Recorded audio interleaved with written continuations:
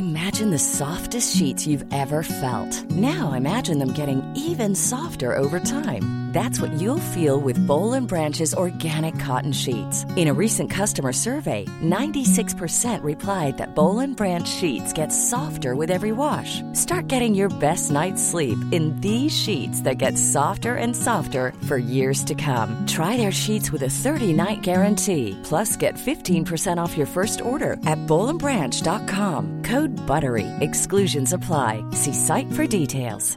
I'm Sandra, and I'm just the professional your small business was looking for. But you didn't hire me because you didn't use LinkedIn Jobs. LinkedIn has professionals you can't find anywhere else, including those who aren't actively looking for a new job, but might be open to the perfect role, like me. In a given month, over 70% of LinkedIn users don't visit other leading job sites. So if you're not looking on LinkedIn, you'll miss out on great candidates like Sandra. Start hiring professionals like a professional. Post your free job on linkedin.com/people today.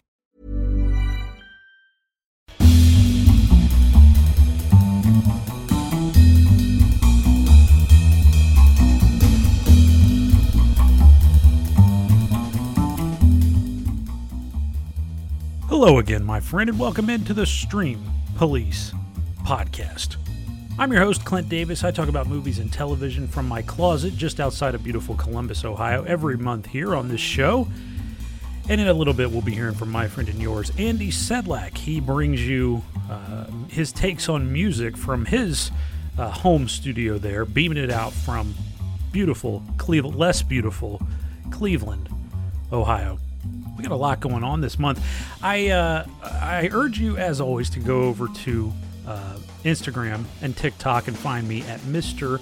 Clint Davis. Andy is on Instagram at Andy Sedlak, and also subscribe on YouTube at Overdue Review. That's where I'm at.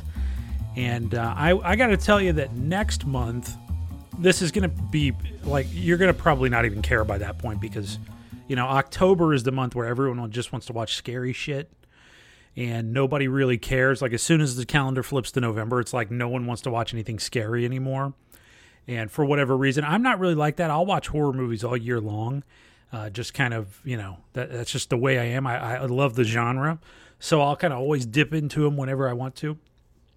But a lot of people don't. But next month, I'll be hitting on Midnight Mass on Netflix because I'm only one episode into it right now.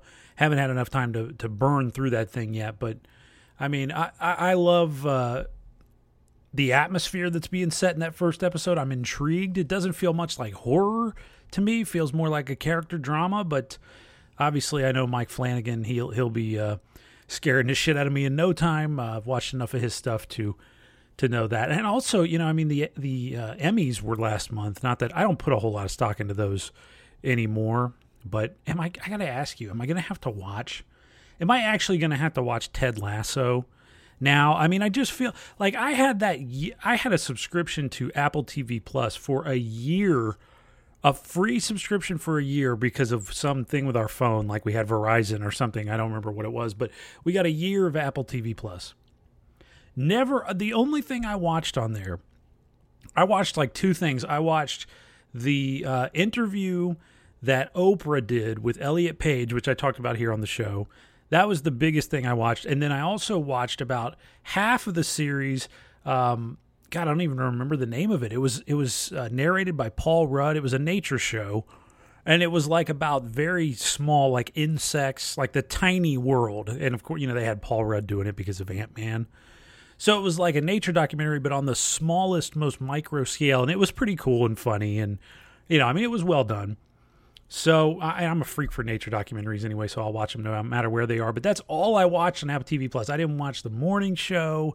I didn't watch any of Ted Lasso. I didn't watch that show with Jason Momoa, which the name of the series escapes me now.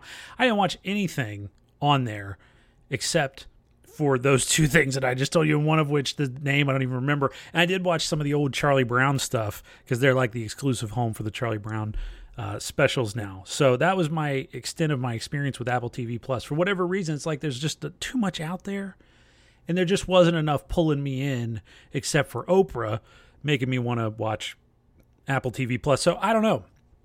With Ted Lasso being such a a cultural touchstone now. Is that something I'm going to have to get into? I just don't know if it's for me. I love sports, but Jason Sudeikis, he wears pretty quickly on me, and the kind of upbeat stuff doesn't necessarily, like, that's not necessarily what I'm looking for when I want to sit down and watch a show, as bad as that sounds. I'd rather watch Deadwood or something if I'm like something that's really going to bum me out, if I'm being honest. And Beth always gives me flack, my wife, for not being, she says I'm not up on the zeitgeist enough, whatever that means. So it's almost like, when a show is really hot like that, it makes me want to watch it a little bit less.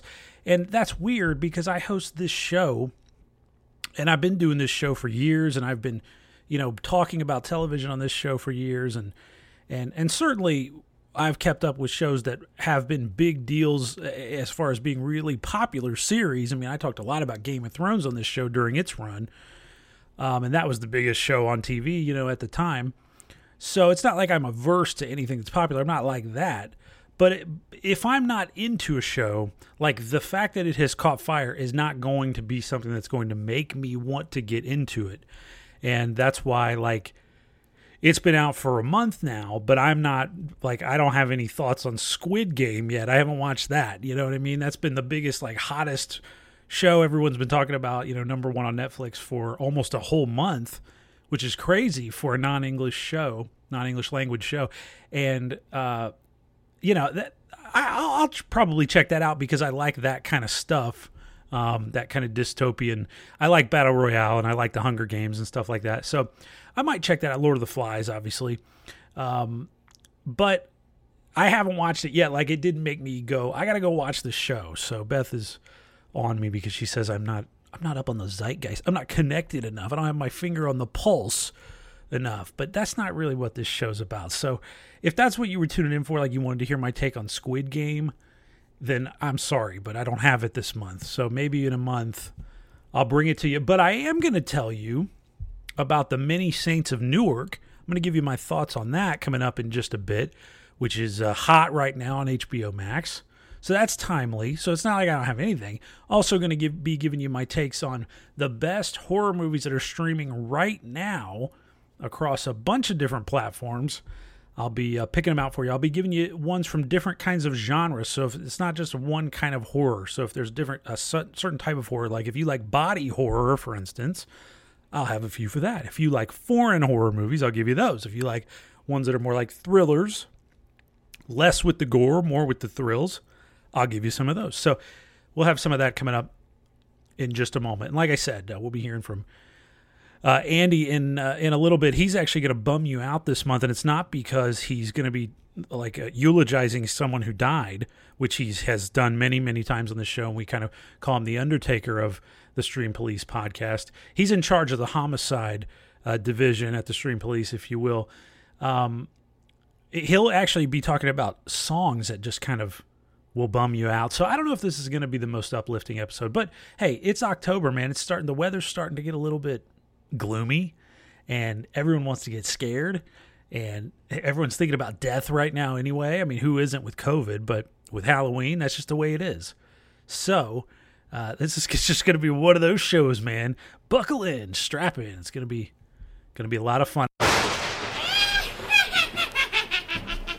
I do have a lot of streaming recommendations loaded into this episode. Movies, especially so. Get your pen handy if you're old school, or have your notes app on standby, because I don't want you to forget these, because I'm going to be giving you a lot of streaming recommendations this month, more than I even usually do.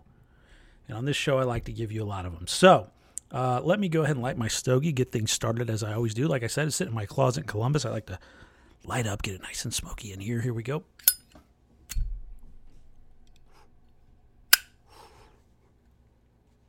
Now we're good to go.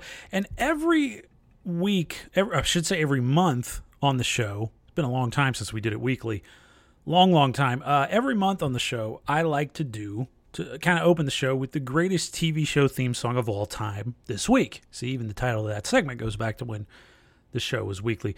But every October is when I enjoy it maybe the most, that segment, because I kind of changed the greatest TV show theme song of all time into the scariest TV show theme song of all time. this week. And a year ago, we did the Munsters, and the year before that was the Addams Family. Before that, it was Alfred Hitchcock Presents. So a lot of good kind of horror television shows being honored in the month of October in this segment. We're going to do the same thing this month, but now we're going to go with something a little fresher this time around, because if you notice something about those three shows I mentioned, they all were like in the 1960s, so a little before your time, I'm guessing. We're going to go back to 1995, when a series of creepy books for kids were all the rage at middle schools across the country, and a TV show based on them kicked off on Fox.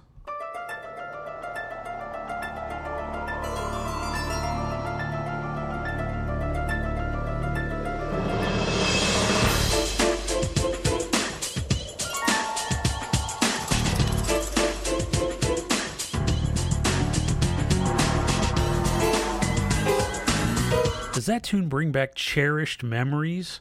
Or does that one completely go over your head? Because I just don't think there's another option, honestly. I'm talking about the theme song to Goosebumps, the TV series, which was a horror anthology series aimed at kids based on the Goosebumps books written by the legendary R.L. Stine, who is a Columbus native. Got to give him a shout out here. And the show actually originated in Canada, which I thought was weird because Stine, you know, like I said, American, and the books were huge hits in America. It's not like these were just hits north of the border, but the show originated in Canada and was also shown in the United States, but it was produced in Canada, and that's where the man who composed this theme song is actually based.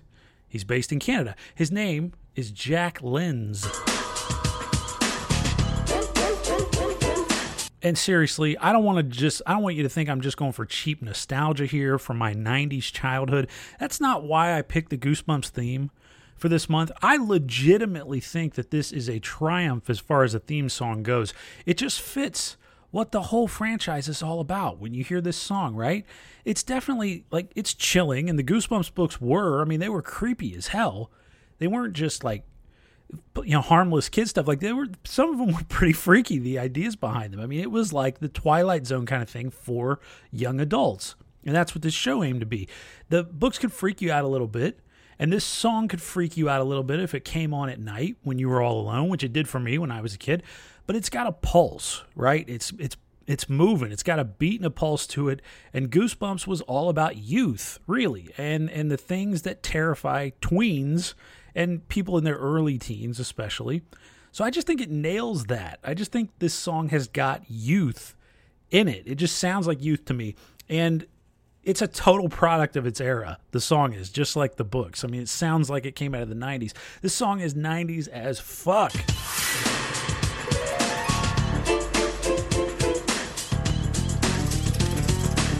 When I looked into Jack Lenz, because I always like to do a little bit of research on who composed the song I'm talking about every time I do this segment, I found out that he's actually, I guess, a pretty big deal in his native Canada, in the world of, like, TV, film, music composition anyway, especially TV.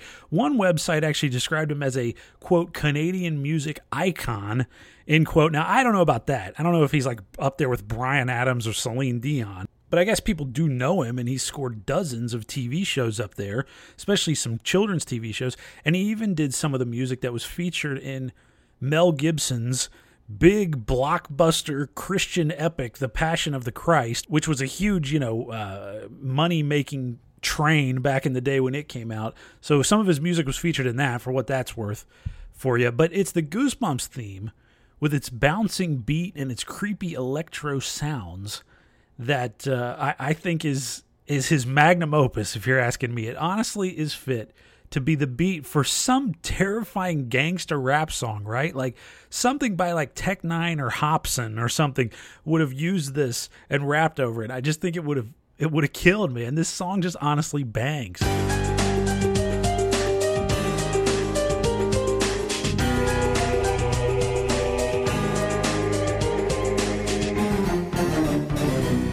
People love the song too. I found several versions of the Goosebumps theme on YouTube that stretch out well over an hour. There was one that's 10 hours long. It's just the song. This song is a minute long. It's a minute-long song looped for 10 hours. and it's on YouTube. I mean, can you imagine? Like, somebody sat and made that. I mean, I'm sure it probably wasn't that much work, but still, somebody thought, like, this is something the world needs. 10 hours of the Goosebumps theme. And you know what? If that's something you want to listen to, I honestly cannot blame you. If you want to throw that on while you're at work one day and just have the whole shift go by while you listen to the Goosebumps theme, can't blame you one bit. Goosebumps, the series, ran for 4 seasons on Fox from 1995 to 1998. It ran as part of the Fox Kids block that was on Fox for a while, and it made episodes of some of the franchise's most classic books, The Haunted Mask, which was actually the first episode of the series, Revenge of the Lawn Gnomes. They made Say Cheese and Die into an episode, and the scariest of them all, Night of the Living Dummy, which I honestly could not even keep a copy of in my room because the cover freaked me out too much with that stupid ventriloquist dummy on it. If you know what I'm talking about, then you know. If not, Google it. Just scared the shit out of me when I was a kid. I remember seeing it on the shelf at the book fair at my school, and like, man, that was like, no, I'll check one of these other ones out. I'm not doing all that. Goddamn dummy. It was great stuff, though. The show was, and the show, was it a straight ripoff of Are You Afraid of the Dark on Nickelodeon? Sure, of course. But it had a better theme song, and that's why Goosebumps is our pick for the greatest TV show theme song of all time this week. Viewer beware, you're in for a scare.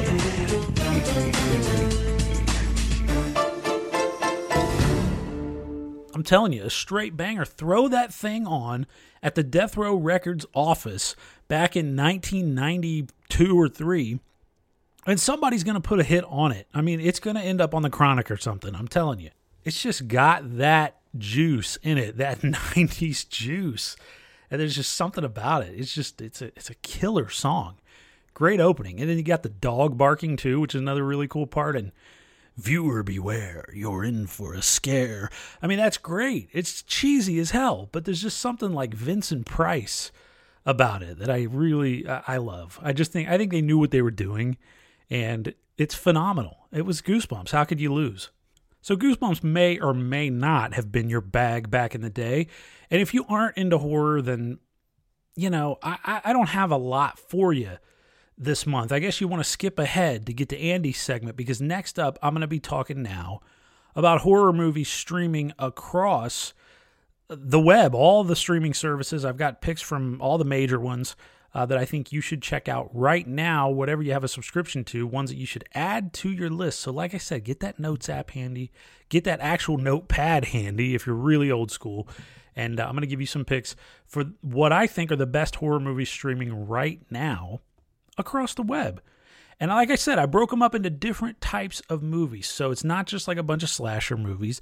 It's not just a bunch of gory shit, if you're not into that. So I've got, something for a little bit of something for everybody, I think, here in my picks. So let's start out with some thrillers. I see dead people. Not that these are definitely not like wimpy movies, but these are the movies that I like to pick out for people who aren't like, they act like they're not horror fans, but they like stuff like that gets their pulse going a little bit, that freaks them out a little bit, puts them on the edge of their seat. Like The Sounds of the Lambs and stuff like that. Prototypical thriller territory. The Sixth Sense. Movies like that. So I got a few thrillers for you here. I'm not going to overwhelm you. I'm going to give you 5 picks out of each genre. So I got 4 genres for you. I got 5 picks. So I've got 20 movies here for you that I'm going to run down. And here are 5 thrillers that are streaming right now for you that I think you should check out. If you've got Netflix, first off on Netflix, I'm going to give you 2007's Zodiac, a modern day classic. You've probably heard me talk about it on the show before. It's David Fincher, and it's right up there with the absolute best of anything that he's done. This is one of those, I said it last month, slow burn is one of those phrases that has been run into the ground. People use it on things that are not even slow burns. They just use it to describe things that are boring, I guess, until they're not boring all of a sudden. Then it's like, well, that was a slow burn. It's like, no, that was actually just like an example of shitty pacing. But some things really are slow burns. And Zodiac is one of them. This is a movie that I remember going to see in theaters. It's almost 3 hours long, and I remember just being engrossed, in this movie from start to finish. I thought the performances were phenomenal. It's Robert Downey Jr. at his absolute best. Jake Gyllenhaal. This is a movie about journalism, because really it was journalists in San Francisco trying to crack the Zodiac killer case, along with police officers. But you got guys like Mark Ruffalo in it as well, Brian Cox, Elias Koteas. I mean, some truly Chloe Sevigny, Philip Baker Hall. It's got a phenomenal cast from start to finish, and I think the way that he did the movie, because the Zodiac case is notoriously unsolved. It's one of the great unsolved mysteries of American criminal history, and so the movie doesn't really try to do anything that history hasn't already kind of sussed out. So I just think it's a phenomenal movie. Like I said, I think it's Fincher at his best, and it is pretty freaky. But I think this is a very suitable movie for people who aren't really into horror movies, who don't like being scared, because it's not a movie that's loaded with jump scares and stuff like that. It's not even really like Seven, because I think Seven is borderline horror in a lot of places. Zodiac is even, I don't want to say softer, because it's certainly gritty and grim, but it's not like going to make you jump out of your seat like Seven does, and it's not going to really gross you out like Seven does either, but the atmosphere's heavy, and it's just a good piece of noir and a good piece of thriller filmmaking of the last couple of decades. Really, like I said, a modern classic. Zodiac, streaming now on Netflix. Check it out this month. If you're not necessarily into horror, as you know, horror is by the books. Another one, an all-time classic, if for whatever reason you've never watched it, Jaws from 1975. I mean, who hasn't seen Jaws? It's like the original summer blockbuster. It kind of reinvented the way movies are presented to the public at large. You can thank Steven Spielberg for that, but it is really just a phenomenal movie. And Jaws, the shark at the heart of the movie, is a terrific and terrifying villain. And the scenes of the families at the beach and somebody all of a sudden bobbing up and down in the water and blood coming into the water, it's just so well done, and it completely changes the way you'll think when you go out swimming, which is crazy for a movie to do. I mean, this was the movie that a lot of people said it made people not want to swim anymore. And that's like, I mean, how can you get a bigger compliment for a horror movie than that? I mean, so many horror movies are about like, well, don't go out at night, alone in the dark, and because some serial killer might pick you up or something like that. But Jaws is like, don't go swimming at the beach, and it successfully made you scared of swimming in broad daylight at a public beach, because it is that well made of a movie and that scary of a movie, and it takes a lot of notes from Hitchcock. So it's classic thriller territory. Roy Scheider, when was he ever bad in any movie? I'll tell you the answer, and it's never. And this is really his signature role. Richard Dreyfuss is so, like, you love to hate him in this movie, as kind of he's kind of like a wild egghead scientist who goes along and is trying to hunt down Jaws with Roy Scheider, who's the police chief of this beach resort town, and of course Robert Shaw, who's the professional shark hunter. He's like the Captain Ahab of the story. It's just really got it all, and it's a gorgeous movie, so well made, and it's Spielberg really at his best, which is some of the best mainstream movie making you're ever going to see. So check out Jaws right now on Netflix if for whatever reason you never got around to it. It is not overrated, I promise. I like to think we've built up something by now. If you think like, oh, everybody recommends Jaws, everyone talks about it, everyone's seen it, it's so played out. It's not, man. Jaws is really good, and you deserve to see it for yourself, especially on Netflix, because you get to see it in beautiful high def. I'm going to give you a weird one now, a thriller that's on HBO Max. If you have HBO Max right now, Stoker. This is one that kind of went under the radar a little bit from 2013. It's a psychological thriller, and it was directed by the Korean filmmaker Park Chan-wook, who is the guy who did... this was the first English language movie he did. He's the guy that did the legendary Vengeance trilogy, which included Old Boy from 2003. Everybody knows Old Boy. If you're into kind of dark filmmaking, if you're into Asian horror and stuff like that, not that Old Boy's really horror, but That movie is so crazy. I rewatch that one like almost every year because I just can't get over it. It's just pulse pounding. But Stoker is a really different kind of movie, but so weird. And it's got Mia Wasikowska in it, who is just wonderful. She's very young in this movie, but so chilling. And I wasn't expecting that because she was known best for playing Alice in the Tim Burton Alice in Wonderland movies. So it was like, how is she going to be freaky? But she really was. And Matthew Good and Nicole Kidman as well. Just I'm telling you, a really weird and uncomfortable movie about family dynamics. And there's so much like weird sexual tension in this movie. A lot of Hitchcock influence again. So I recommend you check out Stoker because I really think it will creep you out. And it's just hard for me to describe it without ruining a lot of things. So cool movie, very well made, very well acted, and very unique. Check it out on HBO Max right now. It's called Stoker. Also in the thrillers category, for the people that aren't necessarily in love with classic horror, I'm going to give you Funny Games, which is on HBO Max right now as well. Now, this one might push your boundaries a little bit because you might think that it's too weird. It's an art house movie for sure, but this is the English language remake of the 1997 version of a movie of the same name that was actually done in Austria by the director Michael Haneke, who I'm a huge fan of, love pretty much everything he's ever done. But he actually redirected this one himself, so he did the English language version himself, and it's a shot-for-shot remake. So everything that happens in the 1997 version happens here, but it's in English. And it's just, this movie is such a wild ride. I never get tired of it. I got to tell you, though, it's one of those that the first time I watched it, I felt like I almost hated it. But really what it was I was wanting it to follow certain patterns of movie making that I had become used to. And this movie is not interested in following the patterns of filmmaking whatsoever. Like everything you think it's going to do or should do, it doesn't happen in this movie. And things come out of nowhere. And what it's about is a home invasion. So it's the classic kind of home invasion setup. Naomi Watts and Tim Roth play this, kind of wealthy couple. They're at their summer home out in the country, and they've got their son with them. And these two young guys come over to their house saying that they're friends of their neighbors, and they start asking them for asking them for eggs and, just kind of hanging around making weird conversation. And then from there, it turns into this nightmarish home invasion story with these two boys. And I call them boys, but they're really I think they're like old teenagers, maybe young 20s, something like that. They're just sadists. And it's a freaky movie, but it's really not gory at all. But it is very upsetting, I will say. A lot of very upsetting things happen in this movie. So Funny Games from 2007. Watch it now on HBO Max if you want something that really will unsettle you and shake you up, but not necessarily really gory, like I said. And it's not a slasher movie.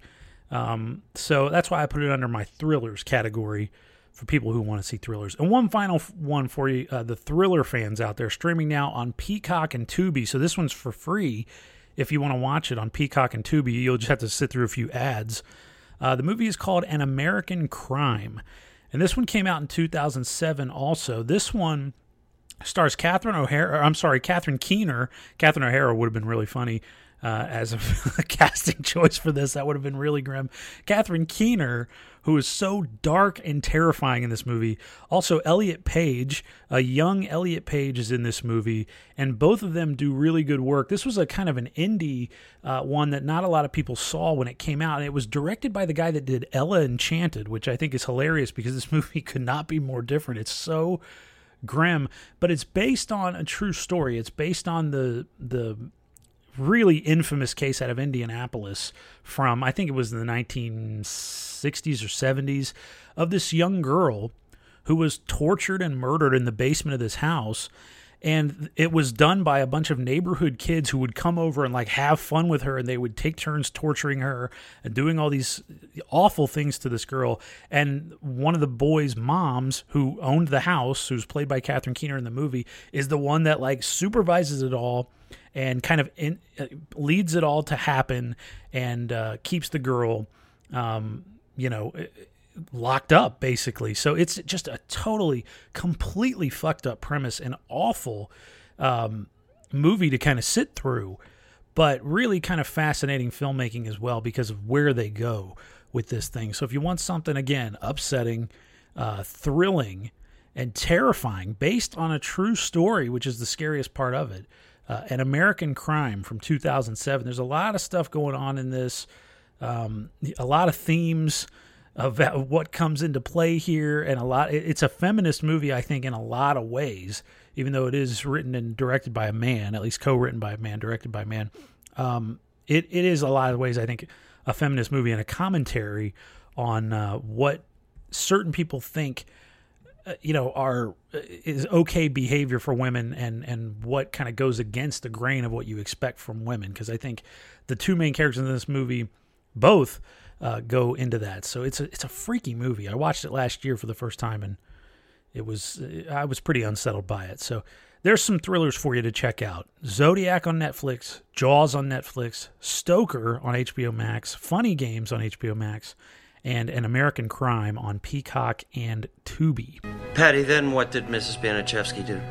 She handed her the bottle and told her to pull up her skirt. And then? And then she said to put it up her. Did Sylvia say anything when Mrs. Baniszewski asked her to do this? All she said was, I can't. What did Mrs. Baniszewski say? She said, Come on, you can do better than that. And what did Sylvia do? All right, let's move on to horror movies that are, I'm going to dub them exciting. Like, they are the kind of movies that are more like your classic kind of slasher movies. They're going to get your heart beating a little bit faster, and you're going to be kind of, just rooting for the protagonist to get away from the killer and hope that everything ends up all right. So these are the ones that kind of take you on a little bit of a more exciting ride than the ones that I mentioned in the thriller category, which were kind of a little bit quieter and a little bit more just unsettling. I don't care who sent you. I'm the Lord of the Harvest. Let me start off on IMDb TV. So this is free. So if you have the Amazon app, the Amazon Prime Video app, just search for The Ring, and it'll come up under IMDb TV. You don't even have to have a Prime account, and you can watch it with ads, again, in HD. So if you for whatever reason you didn't watch The Ring, I remember Andy actually just not that long ago, I think he watched it for the first time. He hadn't seen it and ended up being really impressed by it. And yeah, I've always liked this one a lot. I remember when it came out really liking it a lot, and I remember going to see the sequel in theaters because I liked this one so much. But totally freaky movie. It came out in 2002. Naomi Watts leads it, and again, she's just always really solid. And she really is she carries the entire movie from start to finish. But it was an English language remake of a Japanese kind of cult classic called Ringu. And it started off this whole trend of American directors remaking Japanese and other Asian horror movies, and bringing them to America for the American audience. The Grudge was a notable one, and The Eye was another one. Dark Water. There were a bunch of these that kind of came out in the early 2000s, but The Ring is really the best of all of them, and it's so well done. The idea of it is so freaky. And I think it could still hold up today. I mean, a lot of kids now, you're not going to have any memories with VHS, but the whole idea of it is that there's this VHS tape that's kind of legendary, and if you watch it, you will get a phone call from no one knows who, and you'll get this phone call, you answer it, and it tells you that you're going to die 7 days after you've watched it. So, like, the countdown of your life is on at that point, and there's nothing you can do to stop it. So it's a totally terrifying idea. And there's a lot of great visuals in this movie as Naomi Watts' character tries to unravel the mystery of what's on the tape as she kind of breaks it down frame by frame and tries to solve it for herself within the 7 days that she's got before she is killed from watching this. So she plays a journalist in the movie as well. Got a lot of journalism movies in these thrillers that I like. But The Ring right now is streaming on IMDb TV. So like I said, check it out with the Prime Video app if you want to watch it that way. It's free with ads. I'm going to give you one from Hulu now as well that you may not have seen. Queen of the Damned, also from 2002. This one is totally all about style. It's Aaliyah. That's really the main reason I think you need to watch this, because it's not a great movie, but it's a cool fucking movie to look at. And just watching Aaliyah, there's something chilling about it, because she, obviously would die at a very young age, and not very long after this movie would come out. And she actually, I think it came out after that's right. It came out after she died. So she made it right before she died. And then the movie came out. So it was like dedicated to her, and it was a big deal. And I remember it coming out back then and being it kind of feels otherworldly. It's like when you watch The Crow and you got Brandon Lee on there and he died making the movie. It just makes the whole thing a little bit freakier. So I think it adds to it. But Queen of the Damned is a really pretty cool gothic horror vampire movie with a lot of action in it as well. It's not the best one of all the ones I'm telling you about. It's probably the worst as far as cinema goes, but it's a cool movie still.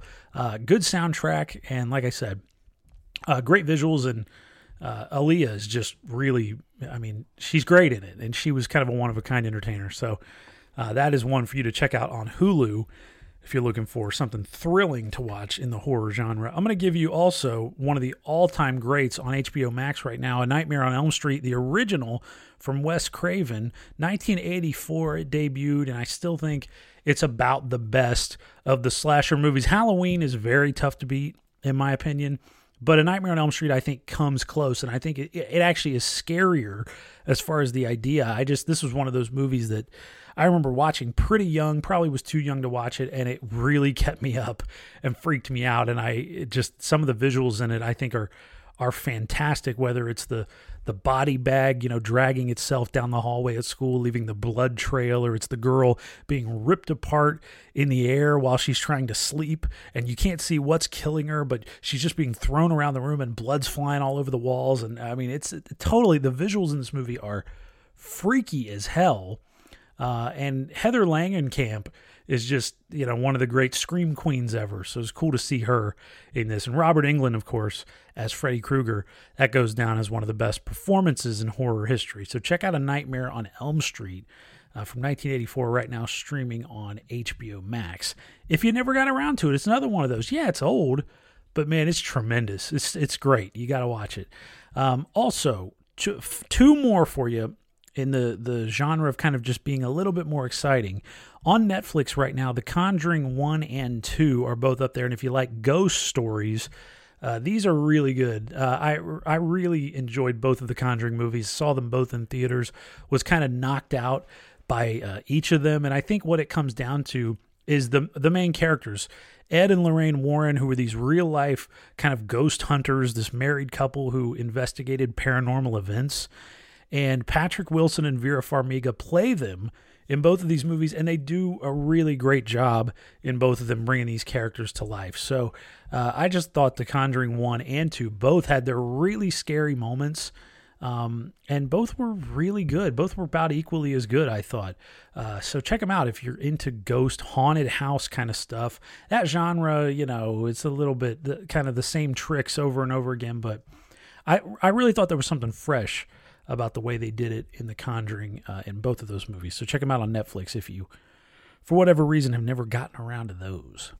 All right, let's move on to gore and body horror movies. Now, this is the one that's near and dear to my heart. These are probably my favorite of all the horror subgenres. I love the more like practical effects gore that looks real, the better for me. The more I'm kind of like gagging while I'm watching the movie, the better I think it is. I love seeing what makeup artists are able to do in horror. And I think it's honestly the reason why I love the genre so much, because they just go places that other movies would never even dare dream to go. And it's a lot of the work of the makeup artists that make it happen. So I'm going to give you 5 picks out of the gore and body horror genre to check out right now. First off, on Amazon Prime Video and IMDb TV, again, just search for it on your Amazon Prime Video app. and you'll be able to watch it. 2006's remake of The Hills Have Eyes. This is a remake of the Wes Craven classic from the 70s. This is one that I thought was better than its kind of reputation is, because I think the makeup in it is really, really well done. And the whole idea of it is just totally freaky. It's about a family that's kind of out in the desert and their car breaks down. I mean, terrifying idea there. And they are targeted by these cannibalistic mutants, and that they're totally mutated. I mean, these people are really freaky looking, and the makeup department really went all out, and there's some terrible imagery in this movie.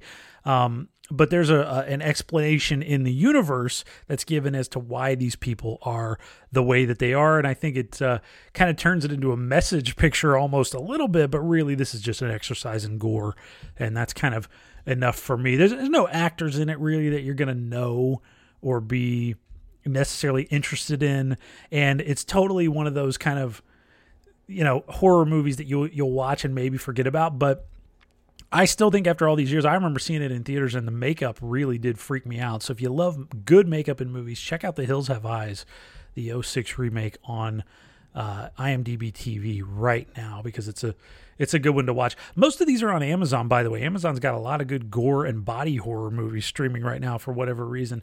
So I'm going to also throw at you Hellraiser, the original from 1987, written and directed by the legendary Clive Barker. And this movie is totally freaky with its visuals, totally gross. A million sequels have come, but the original is just really tough to beat. It's so weird, and there's so much just strange sex, S&M stuff, but also just any excuse for Barker to gross you out with the makeup. Obviously, you know about Pinhead. That's the guy you picture when you think about Hellraiser, and his great voice. I mean, him, kind of yelling, and with that voice that just sounds like a 30-year-old, or a 30-year, 4-pack-a-day smoker kind of screaming at you. We'll tear your soul apart. Everybody remembers that. But there are a lot of freaky characters and creatures in this movie, because they're like, literal demons from hell, basically, that come out. And the whole idea of the movie, it's like, I've seen this movie probably 5 times. And I can't even remember like how it's all, what they're even talking about. It's like a puzzle box, and it's from another dimension, and it ends up in this house, and it's totally just like the idea of it is so weird. But you just go along for the ride, take in the visuals, and let yourself get freaked out. That's what Hellraiser is all about, and quote it, because there's a lot of good quotes in it as well. Check it out right now on Amazon if you never watched the original Hellraiser. I totally recommend it. It's one of my Halloween favorites. Also, in the gore and body horror category on Amazon right now, I was thrilled to see Dead Ringers is streaming there, because this is one of those movies that I dearly love. This was one of those like white whale DVDs. Anyone who collects movies kind of has those movies that they're always looking for and never think you're going to find a copy of. And I found a copy of Dead Ringers like 4 years ago at a bookstore, and I was like jumping up and down basically because it was unopened. And I've just loved this movie for a long time, but it's one of those that like I never talked to anyone who's ever seen it. And it's weird because it's David Cronenberg, so he's known for doing these kind of, really freaky body horror movies. I mean, he's the guy that gave you Scanners and Videodrome and The Fly, which, just some of the grossest movies ever to be made. But Dead Ringers is so interesting because it stars Jeremy Irons in a really intense role. And he actually plays twins in the movie, and they're these two like brilliant gynecologists who come up together and end up going to like the best school in the world, and end up both being the 2 best students there, and everyone wants them. They're like world leading researchers in the field of gynecology. But anyway, what ends up happening is the two are so like joined mentally that when one's life starts to go one way and the other's doesn't, it sends one of them into a depression, and it turns into this really depraved movie as they start experimenting with different tools that they're creating and using on patients without their consent. And it's a terrifying, awful movie in which Jeremy Irons is totally into it and just completely like dead-eyed and freaky, and just I love this movie. It's a very unique body horror kind of thriller movie. It is kind of more like a thriller. There's not a whole lot of gore in it really, but the whole idea of it I just think is so freaky, and it comes from Cronenberg, so that's why I put it in the body horror category. So Dead Ringers right now is from 1988, is streaming now on Amazon. It's one of those that kind of hard to find, so check it out if you get a chance, or if it sounds interesting to you at all. On HBO Max right now, one of the all-time greats in the gore category, 1982's Poltergeist, is up there for you. This was written and produced by Steven Spielberg, and it's got Craig T. Nelson and Jo Beth Williams in it, and of course Heather O'Rourke. The whole story behind Poltergeist, as far as what happened behind the scenes and the curse of the movie, with like different actors in the movie dying at young ages and stuff like that, almost add to the mystique and make this movie even freakier than it is. But it doesn't need all that. I think Poltergeist is a really tight, well done haunted house, supernatural, gory practical effects masterpiece of a movie. And I think the story's good. I think the visuals are phenomenal, and it's just a very scary movie. It's just flat out a scary movie from 1982. Really, really well done example of what you can do in horror that's not rated R, but is still very gory, very graphic, and frankly gross as well. But Poltergeist is a really cool one. And check it out on HBO Max. It deserves to be watched in HD. It's just, like I said, a gorgeous movie. And I think you can see some of Steven Spielberg's production work on hand here, because he was able to help get a massive budget for this, and it really works, because horror a lot of times suffers because it's done on such a shoestring budget, or that can be a good thing. Sometimes it suffers, but in this case, it was really a boon that they got such a big budget on this movie, because it looks like $1 million, and it's only adds to the terror. And finally, in the gore and body horror category, maybe the most gory, nasty movie that I can remember in modern cinema history, Midsommar from 2019, directed by the great Ari Aster. This one is streaming right now on Amazon. I think it's always streaming on Amazon, so you can always check it out there. But man, if you have the stomach for it, give this one a watch. It's one of those rare horror movies that takes place totally in daylight. And it's all about a group of American friends who travel together to Sweden, to this like secluded village, to take part in a midsummer celebration that's held once every century, and they end up finding themselves unwittingly pulled into something that they are probably not going to come home from. So it takes a lot of cues from The Wicker Man, and that's a great thing for me, because I think The Wicker Man's a masterpiece. But it just cranks everything up, the gore, all that stuff, up to about 11. So if you have the stomach for it, like I said, check out Midsommar. Again, slow burn, but really well done. Really impactful storytelling and great acting from Florence Pugh, which when is she not great? I mean, how can you beat Florence Pugh? You just really can't. So there you go. There's some gore and body horror movies streaming for you right now. The Hills Have Eyes on IMDb TV, Hellraiser on Amazon, Dead Ringers on Amazon, Poltergeist on HBO Max, and Midsommar on Amazon. Finally, one final category I want to throw at you, and this is just foreign horror movies, or if they're not foreign, they're at least weird, kind of like art house horror. So if that's the kind of thing you like, if you like your horror a little bit pretentious, which I do, I'm not going to say that I don't like my horror that way. If I did, then I'd be lying to you.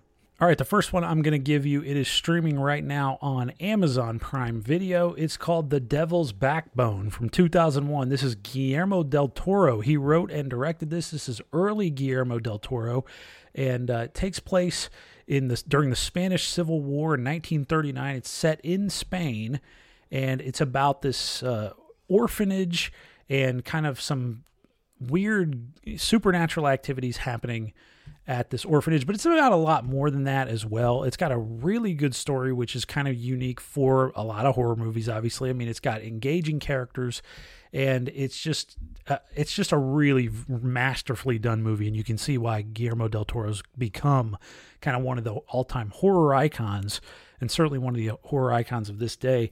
I was really impressed by this movie when I watched it for the first time, which was a couple years ago. So, little early Guillermo. Check it out, 2001's The Devil's Backbone, and it is a Spanish language movie for you.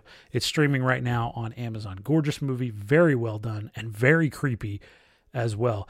Also on HBO Max, streaming for you. This is, again, art house foreign horror at its best, 1960s, Eyes Without a Face, Totally freaky movie. Again, I'm going to give it the slow burn label. This is French language. It's got some tremendous visuals in it, and it's all about this surgeon who is like obsessed with the idea that he's going to give his daughter a face transplant because her face was horribly disfigured in a car wreck. And so he wants to make her beautiful again. And so he's like going to do whatever it takes to give her the face that she deserves. And obviously he goes to extreme lengths to procure a face and try to give it to his daughter. And his daughter is just this kind of tragic, sad, terrible figure who is made frightening by the movie, but really her dad is the guy that is, just will freak you out so bad when you're watching this movie. But it's a really well done movie. I was gripped the whole time. It's a tight 90 minutes. So check it out on HBO Max. It's called Eyes Without a Face, kind of a legendary French horror movie. Let's give you one from Sweden, which is one of my very favorites. 2008's Let the Right One In. This one was actually remade in English called Let Me In a couple years later. So, the success that this one was ended up spurring an English remake. And the English remake's good, but I really like the Swedish version. I think that just everything about this movie honestly works. It's the two main characters. It's a vampire movie. That's not usually my thing, but I really love this one. It's about this young vampire. It's not really a young vampire. You know how it works. She's actually, a couple 100 years old or whatever, but she looks like she's about 10 years old. And she becomes friends with this 12-year-old boy when she moves into his apartment complex, and he doesn't know what's really up with her, but he soon figures it out. And they're just these two kind of loners, and they form like a really nice little romance, and a really nice little friendship among outcasts. But there's a lot of gore in this movie, a lot of freaky stuff going on, and it's a really well thought out, well planned. The rules of the movie are well fleshed out, which I really appreciate in horror, as far as what you can and can't do as a vampire and all that kind of stuff. And I think they stick to them, and it's got one of the most satisfying endings that I can ever remember happening in any horror movie. So I can't recommend Let the Right One In enough. It's one of my very favorite movies, regardless of genre. And it came out in 2008. It is streaming right now if you want to watch it on Hulu. So check out Let the Right One In. Another one that I really liked from a couple years ago, and this one is English language, so if you're not into foreign but you want an art house horror movie, this one was overlooked from a few years ago. The Killing of a Sacred Deer from 2017. This was directed by Yorgos Lanthimos, and he's the guy that did The Favorite, which was a big Oscar favorite a few years ago. He did The Lobster as well, which I wasn't as crazy about. He did Dogtooth, which was another really good one. But The Killing of a Sacred Deer is set in Cincinnati, which is cool, and it was shot in Cincinnati, and it makes the city look gorgeous as if it needs any help. So that's one reason I really like it, but it's got a really good performance from Nicole Kidman, Colin Farrell, Barry Keoghan. All give really, really great performances here. Bill Camp, he's always fantastic. He's in this as well. Everything I kind of like about this. I saw it in theaters, and it really divided the audience. Some people were enamored with it, and others were like, that was the worst thing I've ever seen in my life. And that's a great reaction, I think, for this kind of art house cinema. But it is terrifying. It is a legitimate horror movie for sure. More along the thriller lines, because again, not a lot of gore happening, not a lot of on-screen killing happening, but a lot of really unsettling situations. And Barry Keoghan's performance is just on point, so scary. I loved everything he did in this. I don't know if what is happening is fair, but it's the only thing I can think of as close to justice. Killing of a Sacred Deer from 2017. That's streaming for you now on Netflix. Totally recommend you give it a watch, if anything, just for the great scenery of the Queen City that you get to see all throughout this. And finally, on Amazon Prime Video, it's the king of them all, The Wicker Man from 1973. It's streaming for you right now. So give it a watch this Halloween. It's so terrifying. The music is so jaunty and fun and folksy. The visuals are so sunny and nice. Again, it's a horror movie that takes place almost exclusively all during the day, and the ending is legendary. It is just one of those movies where I think every part of it works. It's so unique. Christopher Lee is in it. Edward Woodward does great work in it. And Britt Eklund does one of the freakiest naked dances I've ever seen in movie history, maybe the freakiest. So, The Wicker Man, phenomenal film from 1973. I love it. It's British cinema, quintessential British horror cinema, and it's streaming now on Amazon Prime. It's probably not everybody's cup of tea. That's why I put it in the foreign art house category. But if you like that kind of thing, I think you're really going to like it. Again, the ending, tremendous. Nobody ever forgets the ending of The Wicker Man once they see it. So there you go. There are 20 movies streaming right now. Don't say I never did anything for you at Halloween. Streaming right now all across the internet. Some thrillers, some more kind of exciting slasher stuff, some gory body horror, and some foreign art house weird movies. Whatever you're into, I've seen every one of these. I like every one of these, and I'm giving them my seal of approval and telling you to check them out right now. All right, and with that, I'm going to take a break, take a drink, send things over, up to Cleveland, I should say, and let's hear what Andy's got going on. I told you, he's going to be bumming you out, I think, this month. So don't say I didn't warn you, my friend. When we come back, I'm going to be giving you my thoughts on HBO Max's The Many Saints of Newark, which I just watched not too long ago, so I got plenty of thoughts on that. It's coming up, and I'll also tell you about the best thing I watched this month, and it was a doozy, all after Andy's done. So take it away, Mr. Sedlak. Mother's Day is around the corner. Find the perfect gift for the mom in your life with a stunning piece of jewelry from Blue Nile. From timeless pearls to dazzling gemstones, Blue Nile has something she'll adore. Need it fast? Most items can ship overnight. Plus, enjoy guaranteed free shipping and returns. Don't miss our special Mother's Day deals. Save big on the season's most beautiful trends. For a limited time, get up to 50% off by going to BlueNile.com. That's BlueNile.com. Hey, it's Paige DeSorbo from Giggly Squad. High quality fashion without the price tag. Say hello to Quince.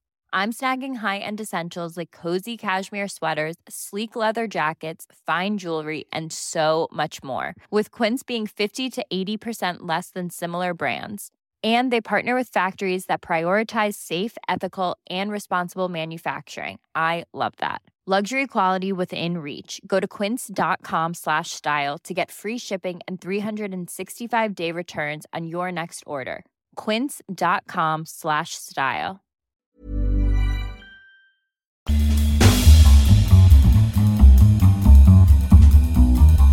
Well, it's nice to see you again. Hope you've been well and that you're enjoying the fall season.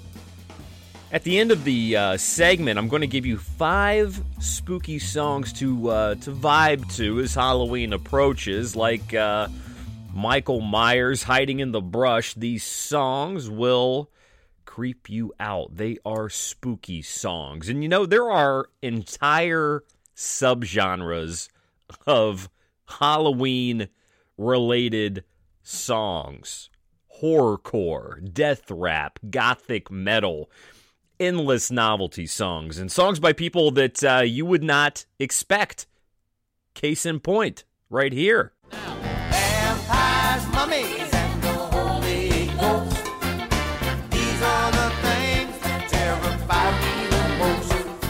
No aliens, psychopaths, or MTV hosts scare me like vampires, mummies, and the Holy Ghost. That's Jimmy Buffett with Vampires, Mummies, and the Holy Ghost. It's a fun one. But even Captain Parrothead has songs that will work this time of year. But more on that later. Right now, we're going to shift into gear.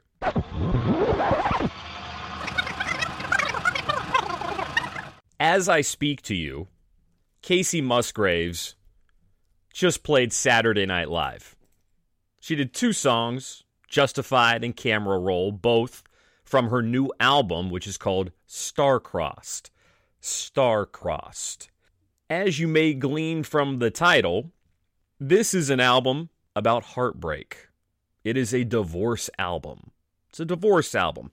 And it comes in a long line of divorce albums. Everybody from Bruce Springsteen to Beck to Frank Sinatra to Kanye West has released them. Here is Musgraves speaking about her own album. I think I just want to take everybody on the healing journey that I've been on. And, this record for me was about looking at trying to transform my trauma, my pain, into something beautiful. One takeaway I'd love for people to think about when they hear these songs is like, we live in this age where we log on to social media and we see everyone's highlight reel. We see all the good, the shiny, the happy.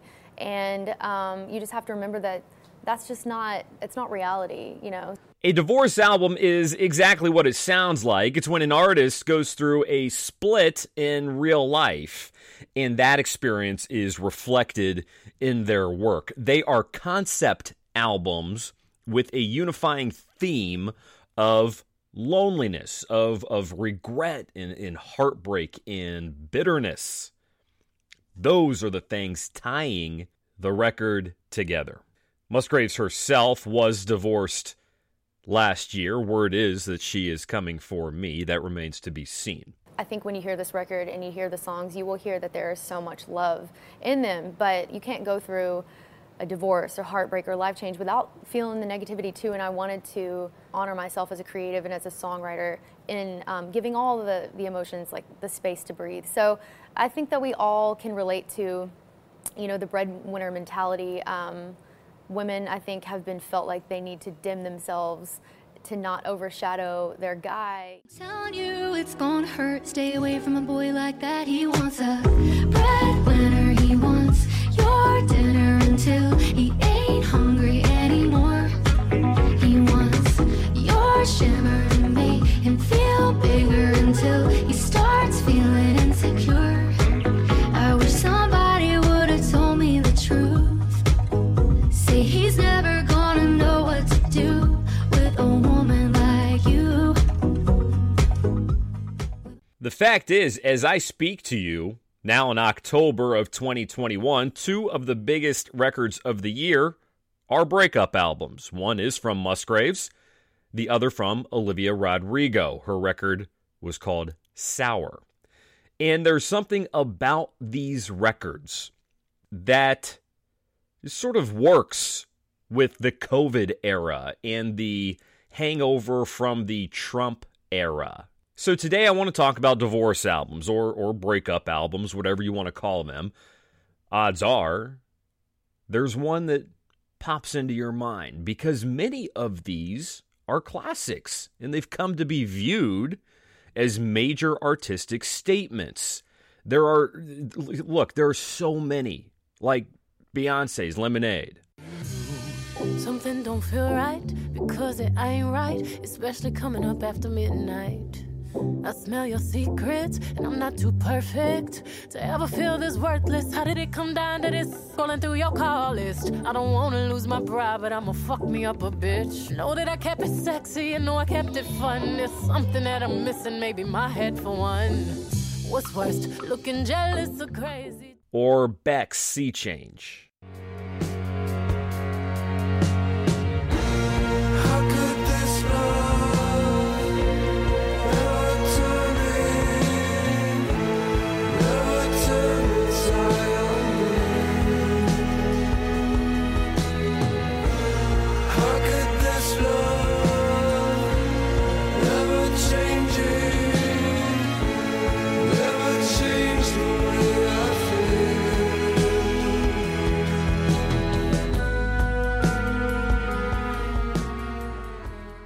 And then there's where it all began with Frank Sinatra's album In the Wee Small Hours. This album from Frank Sinatra was released in 1955.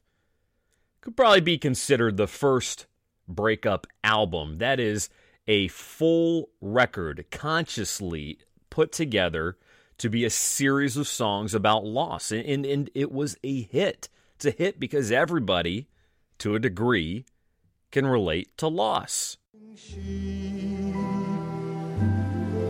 When your lonely heart has learned its lesson, you'd be hers if only she would call in the wee small hours of the morning.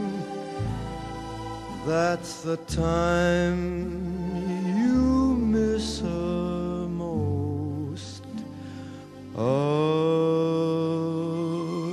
all.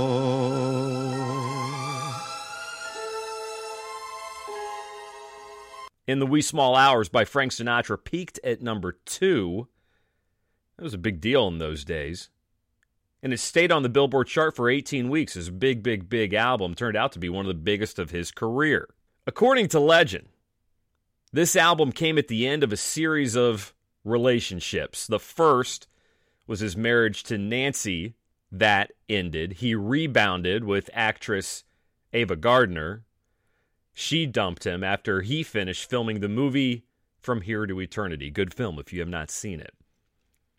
But regardless, when the dust settled, he was a two-time loser.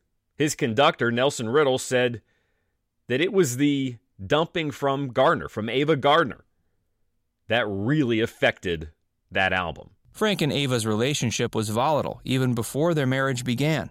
In August of 1951, the two had been staying at Lake Tahoe when Frank attempted to take his life as a result of an argument the couple had been having. Frank took a handful of sleeping pills after drinking several glasses of champagne, though he was resuscitated by Ava before he died. Frank would go on to attempt suicide a few more times over the course of their relationship. Sinatra went on to record several more breakup albums with titles like No One Cares, Where Are You? Point of No Return. And that's kind of the version of Sinatra that I like best. Just the guy who is beaten down, but he's still got a song. And there's a mystique there. And I go for that. By the time these albums came out, the breakup album, the divorce album, was a fully realized concept. Joni Mitchell put one out in 1971. She had broken up with Graham Nash and had taken up with James Taylor when she recorded it. It's not really my thing, this record, but it's commonly regarded as one of the greatest albums ever, certainly regarded as one of the best breakup albums. It's Blue by Joni Mitchell.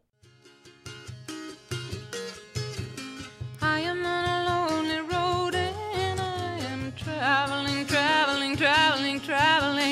looking for something. What can it be? Oh, I hate you some, I love you some. Oh, I love you when I forget about me. I wanna be strong, I wanna laugh alone, I wanna belong to the living. Alive, I wanna get up and drive, wanna wreck my stockings in some jukebox dive. Do you want to dance with me, baby? Bruce Springsteen put out his divorce album after divorcing actress Julianne Phillips. Her most notable role was playing the love interest of Chevy Chase in the sequel to Fletch, Fletch Lives. Bruce Springsteen has been with his wife Patti Scialfa for decades now, but his first marriage to model and actress Julianne Phillips was significantly shorter and more complicated. Springsteen met Phillips in 1984 and they married less than a year later. Unfortunately, their relationship soon became emotionally distant. The seeds of disaster were present quite early as Springsteen went through a series of what he describes as anxiety attacks after the wedding, realizing that he wasn't ready to settle down. Their marriage was essentially over just 2 years after the wedding, and they finally divorced in 1989. In his 2016 autobiography, Born to Run, Springsteen places a lot of the blame about the way things went wrong with his marriage squarely on himself. Before Scialfa, he used to have a tendency to end his relationships after 3 years at most, due to his difficult childhood, which rendered him unable to accept that his partners could genuinely love him. In his book, Springsteen expressed that he feels sorry about Phillips getting the brunt of his unhealthy attitude. He wrote, "I deeply cared for Julianne and her family, and my poor handling of this is something I regret to this day. I failed her as a husband and partner." The Boss used his own marital troubles as sort of a jumping off point thematically. He explores the dynamic between men and women, identity, insecurities, everything within the context of a relationship throughout that record. It's a fascinating listen, and it's one of my favorites in his whole catalog. Tunnel of Love by Bruce Springsteen. I met a girl and we ran away. I swore I'd make her happy every day. And how I made her cry. 2 faces of pie. Sometimes, mister, I feel sunny and wild. Oh, Lord, I love to see my baby smile. And dark clouds come rolling by. 2 faces of pie. One that laughs, one that cries. One says hello, one says goodbye. One does things I don't understand. Makes me feel like half a man. That record came out in 1987, the seminal album for the millennial generation, which I am a part of. Has to be one that was released 20 years later. Kanye West's 808s and Heartbreak, the backstory. And there's always a backstory with these albums. West was dumped by his longtime fiancée, Alexis Pfeiffer. She was in the industry, and they'd been together since before he put out his first album, The College Dropout. They had been together a long time. And while albums from Sinatra and Mitchell and Springsteen were noted for their introspection, West cycled between introspection and anger, which, when you're hurt, isn't entirely unreasonable. There's a track on the album called RoboCop that is a perfect example.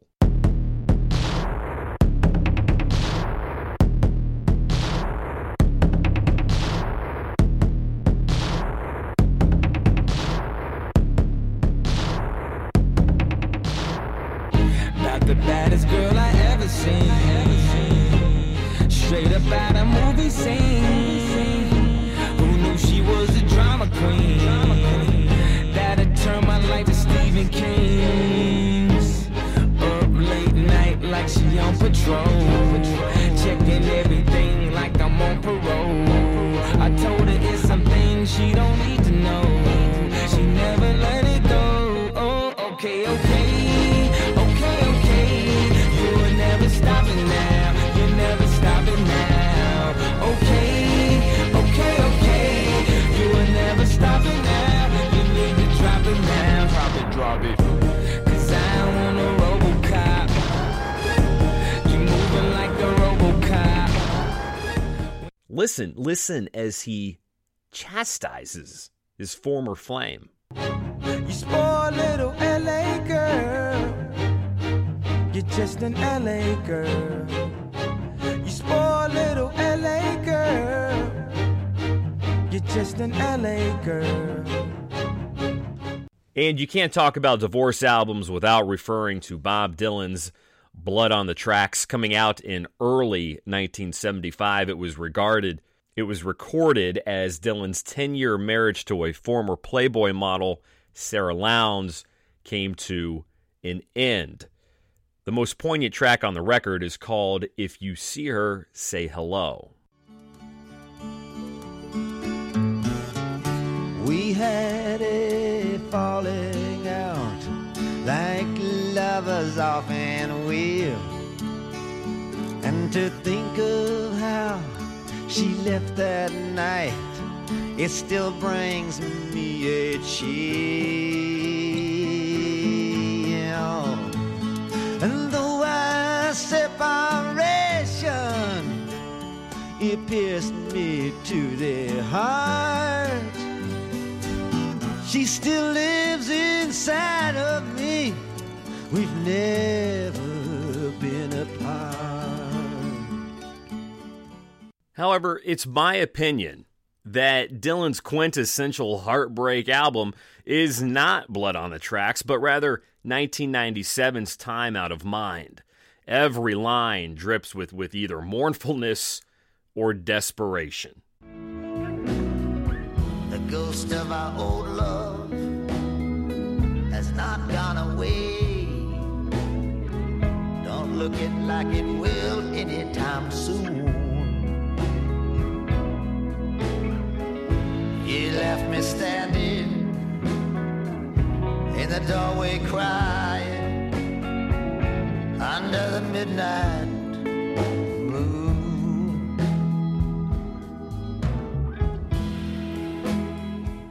There are so many divorce albums, so many heartbreak albums, like Marvin Gaye's Here, My Dear.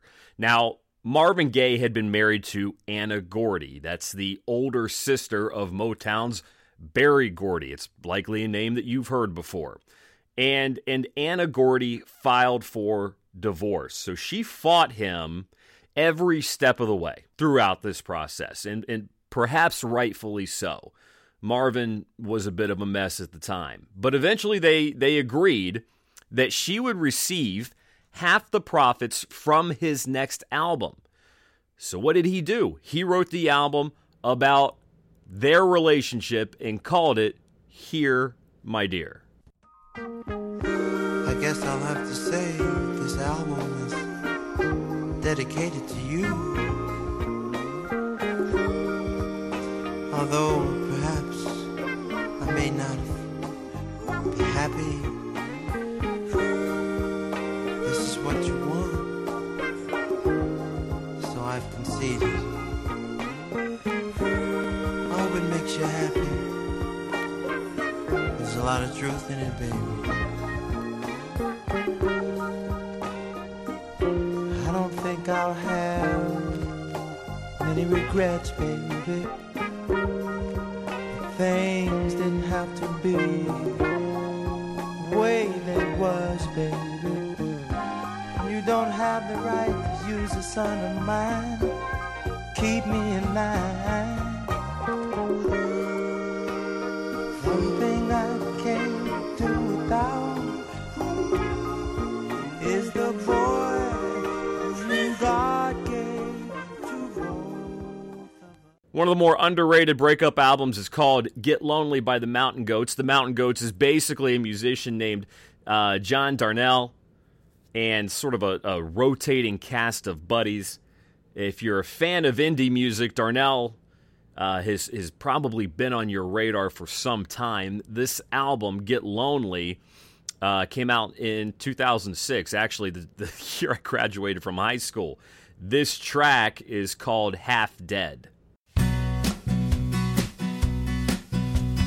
It was raining outside, so I cleaned house today. Spent half of the morning throwing old things away. Try not to get caught up, try to think like a machine. Focus in on the task, try not to think about what it means. Can't get you out of my head. The whole album is like that. Darnielle was married at the time and is married today. Same woman. So not a divorce album maybe in the technical sense. They apparently work through it. We cannot and therefore will not talk about breakup albums, divorce albums without mentioning Rumors by Fleetwood Mac. The story has been drilled into the ground, but of the 5 members in the band, 4 of them were couples when the recording of the album began. There was John and Christine McVie. They were married, and they divorced during the making of Rumors. The marriage broke up during recording. And then there was also Stevie Nicks and guitarist Lindsey Buckingham. They were dating, and they broke up during the making of the album. To make matters worse, Nicks hopped into bed with the 5th member of the band, Mick Fleetwood, the drummer. So the entire band, all 5 members, were engulfed in drama with a capital D. It is reflected in the songs. Go Your Own Way, The Chain, Secondhand News, Never Going Back Again. The album title itself, Rumors. The song You Make Loving Fun by Christine McVie was about her new boyfriend, who happened to be the band's sound engineer. So can you imagine being John McVie playing bass on a song about your wife's new flame, who's also working with the band.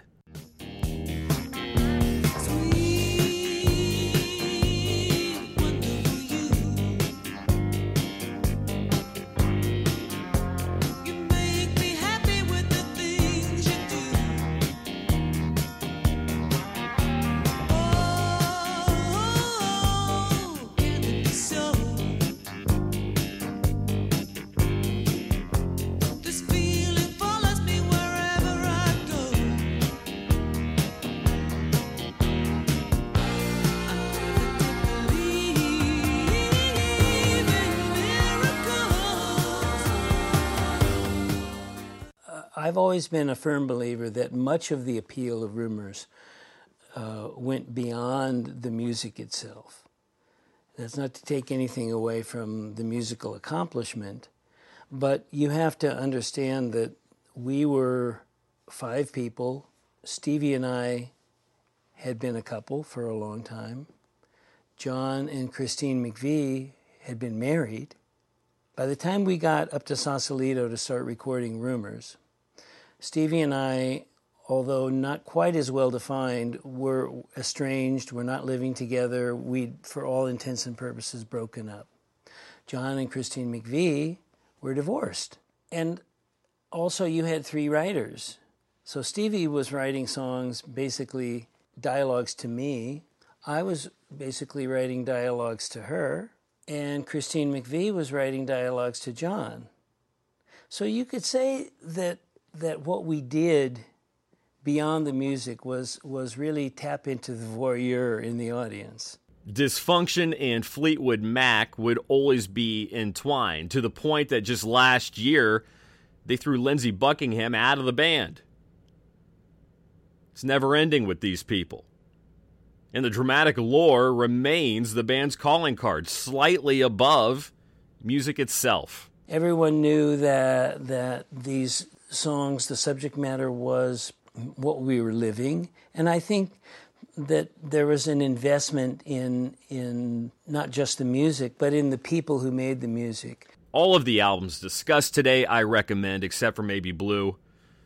Again, Joni Mitchell, not really my thing, but most people love her. And if you're in the mood to be a fly on the wall, these albums are vital. Casey Musgraves and Olivia Rodrigo, in the throes of recording breakup music, are selling massive quantities of albums, at least for this era. And they're among the best reviewed albums of the year. Here's what it boils down to. Musicians are inspired by extremes. And what's more extreme than a divorce, personally speaking? Not much.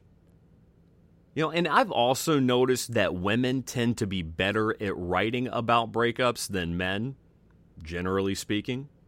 Aggressiveness sort of shadows the music coming from men, or the opposite. They tend to wallow in their misery.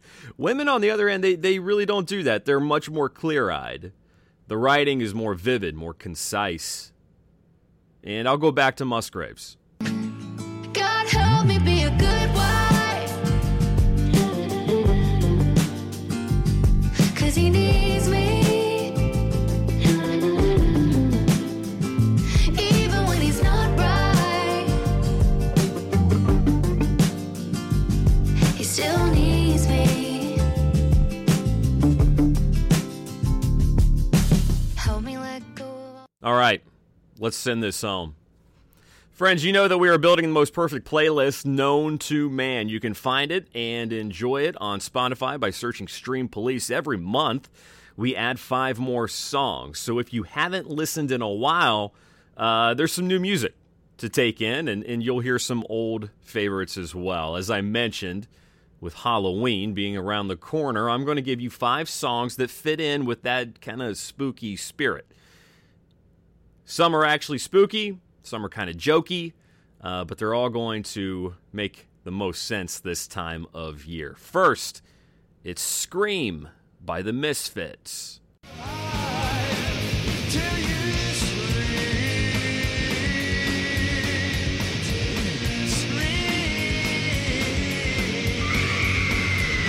A chill runs up your spine, crawls into your brain.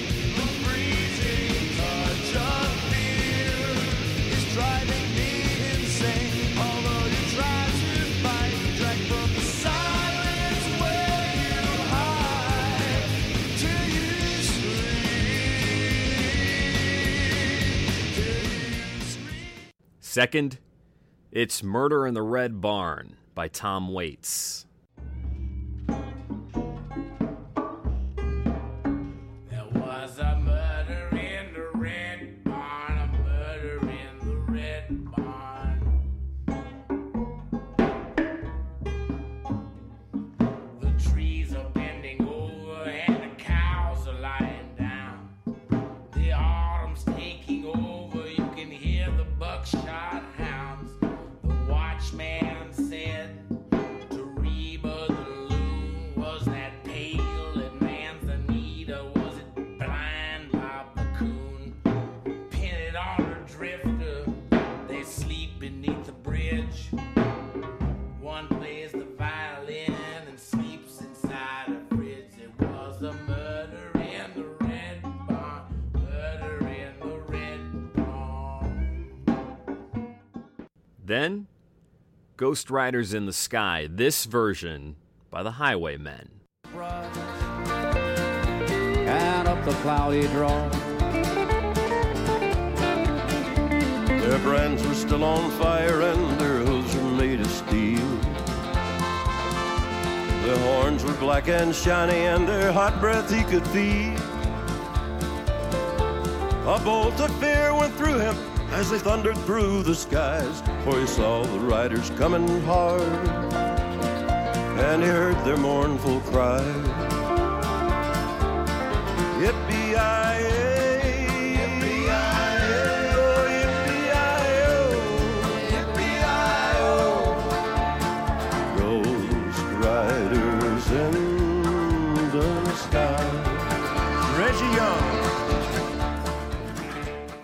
And Boogie Monster by Gnarls Barkley.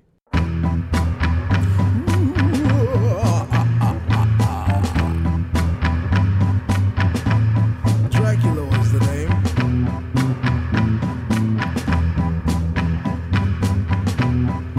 And the boogeyman is my fame. I got a monster in my closet. Someone's underneath my bed. The wind's knocking at my window. I kill it, but it's already dead. And finally, if you're a longtime listener, you have heard this song before. It's the scariest song ever written. Full stop, no discussion. Recorded in 1995. It's a mix of trance music, industrial music. It's got some folk in there, even influences of chamber music. It's a weird mix of shit. No description does it justice. You have to hear it. It's Farmer in the City. Farmer in the City by Scott Walker. Every night I must wonder why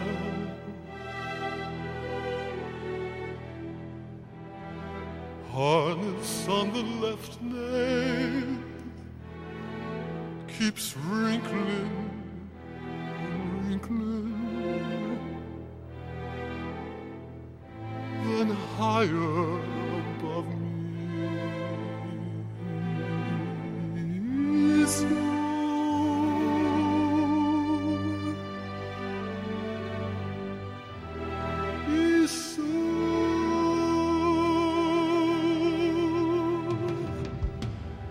can't go by a man from Rio. Go by a man from Vigo. Can't go by a man from Ostia. Hey, Nenito, remember that dream? We talked about it so many. Weird stuff, right? Do you want to hear a little more of it? Just a little bit more? Okay, here we go. Harness on the left leg keeps withering and withering, then higher above me is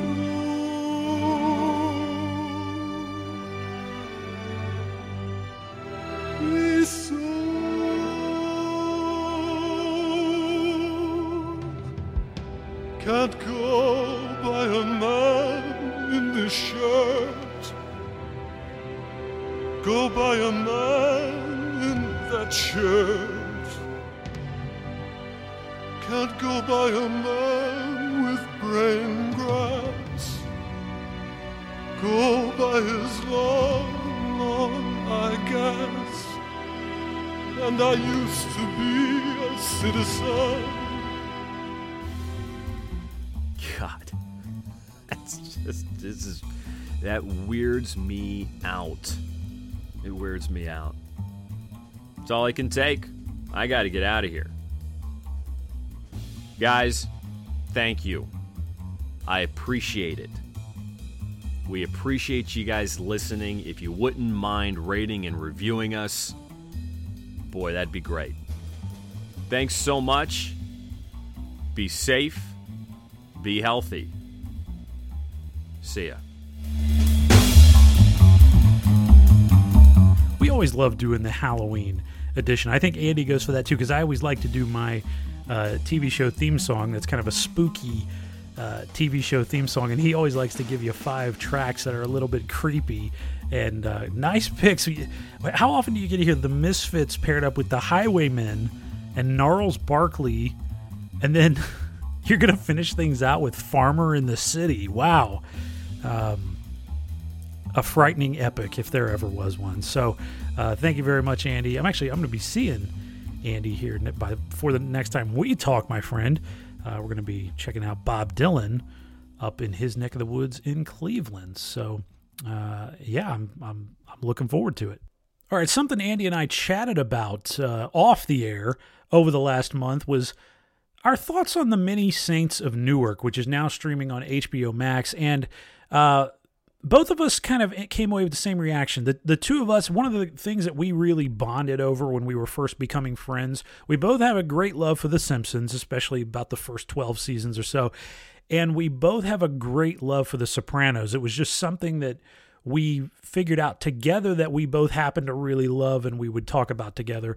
And we've had many discussions about both over the years. So The Sopranos, obviously The Many Saints of Newark is a prequel to The Sopranos, if you hadn't heard about it yet.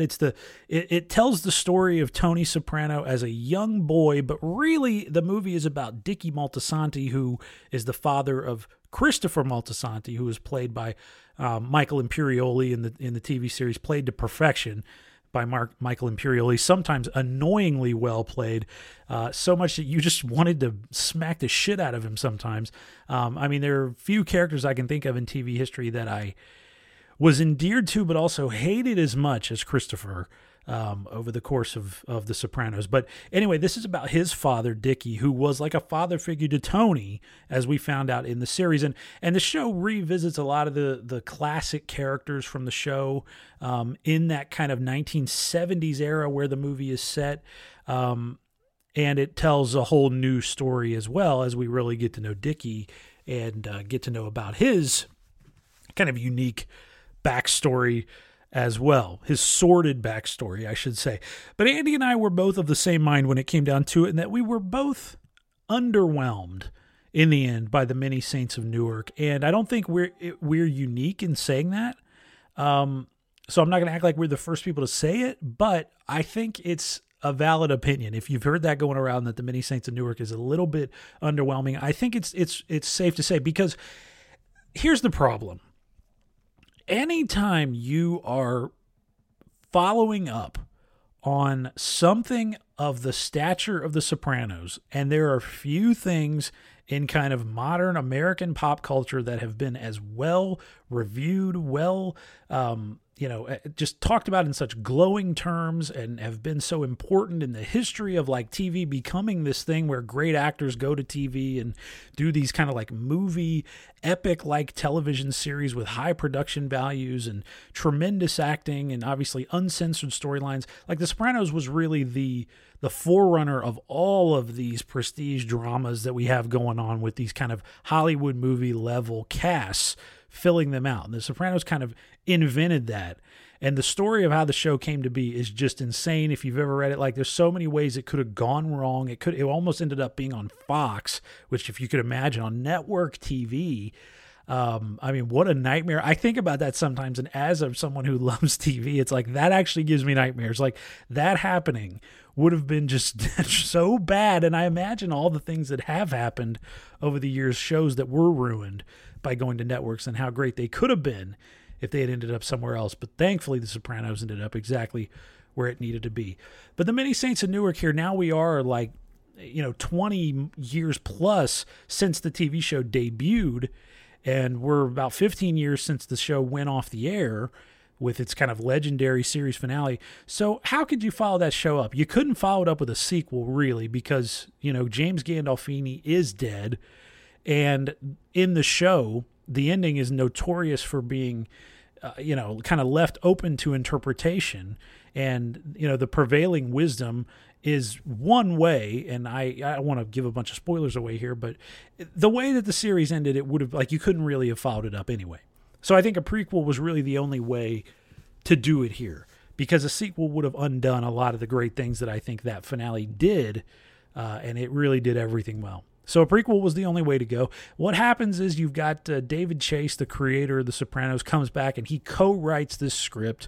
So this is a story he wanted to tell, because people were asking forever for him to bring the actors back and do a reunion and do another, something. And he was always like, no, I'm not going to do that. That chapter of my life is over. Like, I don't want my whole life to be defined by The Sopranos, even though it's probably going to be. I mean, you can't really pick what your career is defined by, especially when you come up with something as brilliant and as well done and as long running as that show was. I mean, it's just a masterpiece, so I don't think he should be worried that his career is tied up in that. I mean, this isn't something that he should be embarrassed of. I mean, this is a great gift that he gave to all of us. So anyway, what I'm trying to say is his heart was in telling this story.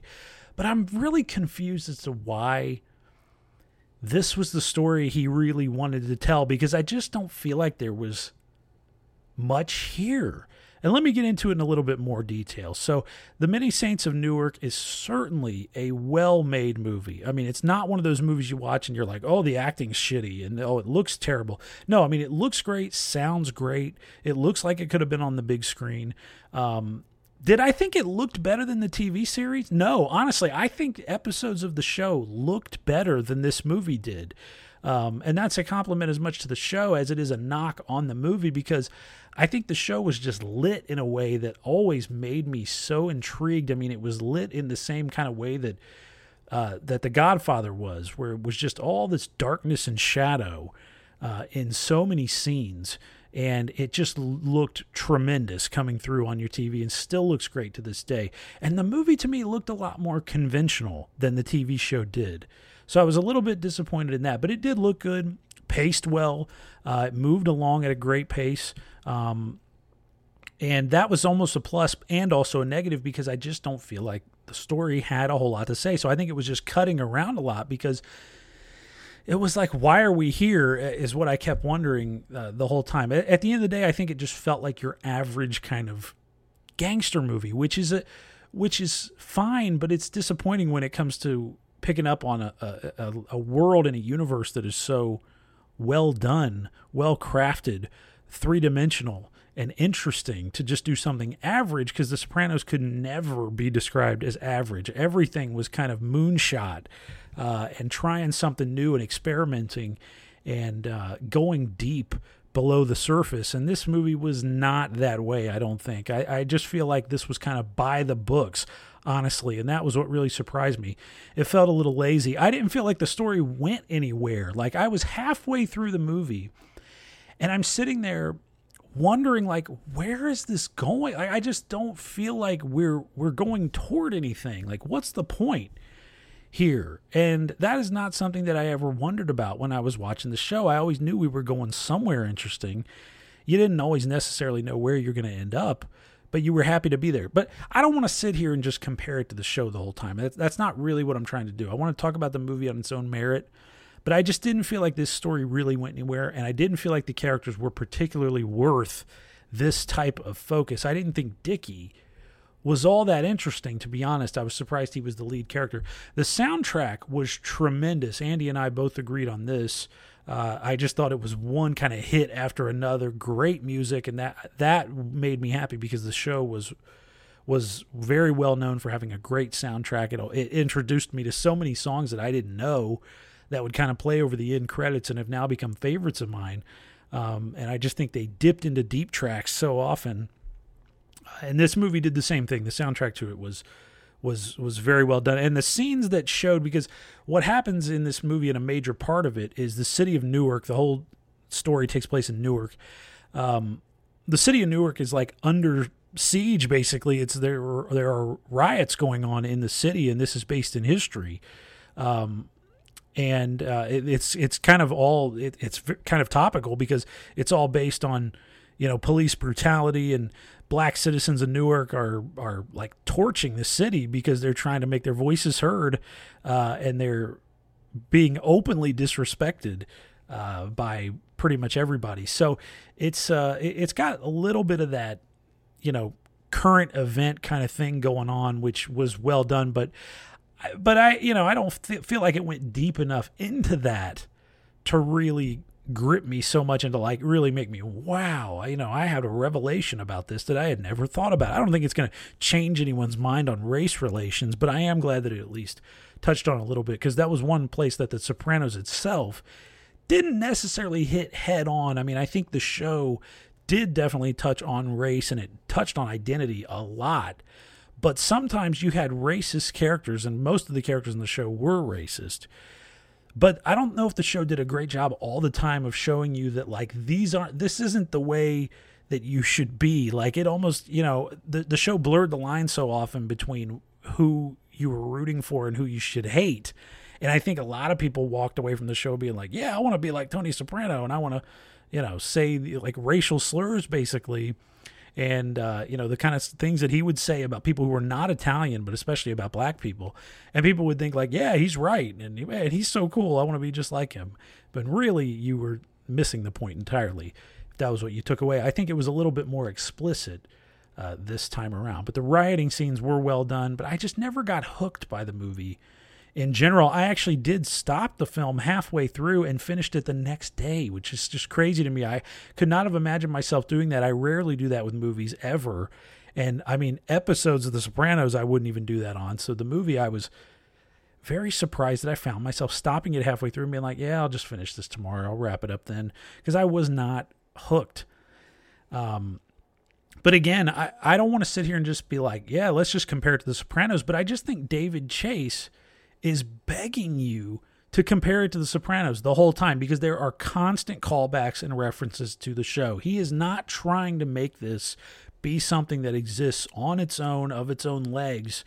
It totally depends on the series, and that was one of the things that really let me down as well. There's so many callbacks to the show in the movie that it got really distracting to me. I mean, whether it's the nonstop name dropping of characters that you knew from the show, just so you knew, hey, that's this character. It's very distracting. When you watch the film, you'll know what I'm talking about, or if you've seen it, you probably know what I'm talking about. Or like lines that would become catchphrases in the show being used. Like there's one time when Junior says that Tony doesn't have the makings of a varsity athlete, and he said that all the time in the series. And it kind of got on my nerves in the series, but then to hear it here in the movie, it was like, really? I mean, he was saying that like when Tony was this young. I mean, it doesn't even really make sense. It was like they just wanted to work the line in so people would be like, oh yeah, I remember that. And it just fell flat. Coach says I'm going to be starting. You don't have the makings of a varsity athlete.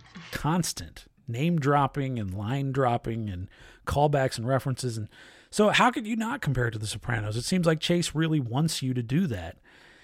One of the big headlines about the Many Saints of Newark is that one of the big performers in the movie is Michael Gandolfini, who is the son of the late James Gandolfini, of course, who played Tony in the series. And Michael plays the young version of Tony in the movie. So it's kind of a beautiful piece of symmetry to be able to get the guy's son to play him. And it's real, I thought it did add something because there were kind of looks and the way that he looks just in general. There are obviously the things that are kind of indelible that you couldn't have gotten from another actor that you could get from his actual son. So there was something kind of almost freaky about that, kind of otherworldly about seeing his son playing this part that, he was just larger than life and he made an icon of television history. But I really appreciated Michael Gandolfini's performance because I think this had to be tough for him. I mean, he's a young actor, just kind of getting his break in the business. His performance here is very different from his father's, which I think worked because in the show, I mean, Tony Soprano is this larger than life. He dominates every room he walks into, total alpha male. And in this show, in this movie, we're seeing Tony as a young kid who's straight. Obviously, he's not into crime. He's just a regular kid. He likes listening to music, likes smoking with his friends. He likes doing stupid shit at school, getting in trouble. But he plans on going to college and, maybe getting a straight job somewhere. So that's pretty much it. He's got a girlfriend and all this stuff. So it's just like he's just a regular kid. So he is a lot softer in his portrayal than Gandolfini was. Because Gandolfini could be downright frightening in his performance, and that's not what you get from Michael Gandolfini. So I really appreciated it. My favorite moment, in fact, in the entire movie involved only Michael Gandolfini. It came during this short throwaway scene, really, that showed a young Tony lying in his room with his head down on the ground between two stolen speakers that his uncle had given him in his bedroom, listening to Mountain cranked up at top volume. And it was just one of those callbacks. The scene just made me smile. And it was one of those callbacks to the show that to me actually worked because it was subtle, but it also was a great reminder of the things that made Tony Soprano as a character really light up. And music and like great sound or two of the things that he always loved and would mention at any moment, and he's always singing along with songs and listening to stuff on the radio. Just a music nerd, basically, I think, especially a rock and roll nerd. So to see him doing that, see his son doing that, I thought was really a very nice touch. And it also reminded me of AJ from the series as well, who would do the same thing, much to Tony's annoyance, because the type of music he listened to was different than what Tony listened to. So that was a very nice moment. That was probably my favorite thing in the entire movie. But Michael Gandolfini's performance honestly made me want a sequel to The Many Saints of Newark. Even though, like you're hearing in this review, I was down on the movie a little bit. I actually want there to be a sequel because I just feel like that's where the journey would really get meaty. I think the ending to this was too abrupt for me, and it just came out of nowhere. I didn't really see how this particular story was going to lead to the Tony Soprano that we would know in the series so intimately. I just don't see him coming from this story. I don't know how it really links to him that much, but I think in a sequel, we could really get the threads going as far as what made Tony the man that he is when we start The Sopranos and we see him on a college trip, choking out somebody who had turned state witness while he's also being a great dad and taking his daughter up to see colleges. So, I didn't see that from this film. And like I said, the ending was just like, wow, that was it. It felt like it was so rushed in the end. So I was kind of taken aback by that. It's not just the gambling, it's everything. The cherry bombs at the YMCA, letting the air out of Mrs. Russo's tires. I apologize. You talk big about wanting to be on a football team in high school and you're smoking already? Oh! You gotta have a better attitude. But I will say the best performer in the movie to me, even more than Michael Gandolfini, the most intriguing character as well, was the Italian immigrant named Giuseppina. And you see her within the first 5 minutes of the movie, and you basically can't look away from her every time she's on screen. The actor that played her was named Michele De Rossi, And I thought she was a brilliant piece of casting, very well done, totally original, new character made up for this story. And her story really could have used more focus and more time, in my opinion. I actually wanted to spend more time with her. I thought she had kind of the killer instinct that it calls for when you're talking about a great crime gangster story like this. But I thought they kind of did her story dirty, and it was over before it really needed to be. And then my interest in the movie went away a little bit when she was kind of gone from the film. So that was sad to me. On the other hand, talking about interesting performers, Alessandro Nivola, who is actually the lead, he plays Dickie. I read a story when I was looking into this that Alessandro Nivola didn't even know that he was the lead actor of The Many Saints of Newark until halfway through shooting.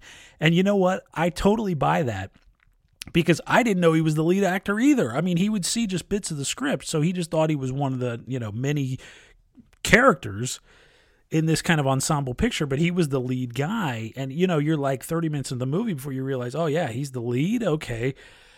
He just didn't do very much for me. And I don't think that the character of Dickie was all that interesting and all that magnetic, especially to come out of the Sopranos universe. I mean, this isn't just...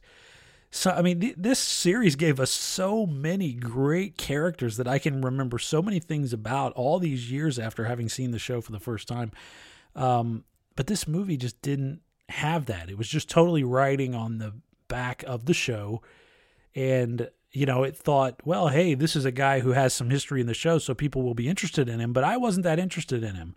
I was more interested in Giuseppina, who I would have liked to have seen a lot more of. But I wasn't crazy about Nivola's performance here. I also wasn't crazy about Vera Farmiga playing Livia Soprano, the mother of Tony, which really surprised me, because I remember when it was announced that she was going to be cast in that role, I was thrilled because I like Vera Farmiga. I think she's a really good actor. But I just found her performance to be way over the top. And I guess you could say that about the character in general, but I don't think she was played that way in the show. And she was irritating and over the top, really, in a way that I was not expecting from Vera Farmiga, because I've never felt that way about her in any movie that I've seen. But yeah, Giuseppina, best part of the movie. Did her a little bit dirty, I thought. I think she should have been, honestly, the lead of the movie, because she was the most interesting. Her and Tony were the best parts of the film. Surprise, surprise. So honestly, if you're wanting to know my recommendation on The Many Saints of Newark, I cannot recommend this movie for anyone who hasn't seen the show. So if you've never seen The Sopranos, I would say do not watch this movie, because you're not going to get anything out of it. I just don't think there's anything for you here. I think it is totally for people who've seen the show, and that's it. That's one of its biggest failures. Also, the movie opens with this massive spoiler from the series in the first 2 minutes, which stunned me. I was baffled by that, because I'm thinking about people watching this movie who've never seen The Sopranos, or being well, it's a prequel, so I'm going to watch them in order. I'm going to watch Many Saints of Newark, and then I'll get into the series, which I could have seen people doing.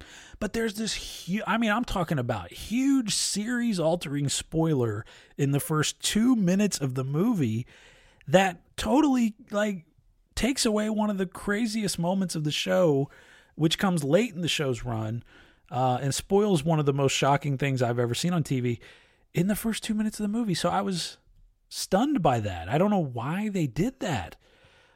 So yeah, this is just an example of, to me, a prequel not adding anything of substance to the lore of what it came after. So it hurts me to say that, because I'm a big David Chase fan. I'm a huge Sopranos fan, always have been.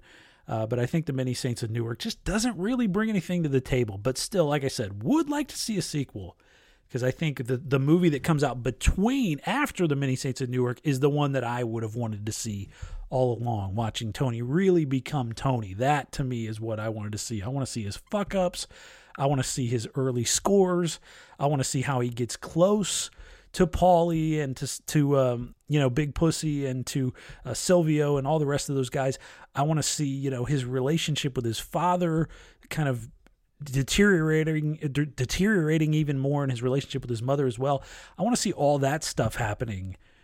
as he comes of age and as he becomes and gets into this life, and also I'd like to see the relationship between him and Carmela blooming a little bit more. I think that's the movie I wanted to see. I didn't want to see this stuff, which came a few years before that. I want to see what's the second movie in this series. So honestly, I hope they make another one. Even though I'm obviously down on Many Saints of Newark, I'm here like, give me another sequel, please, David Chase.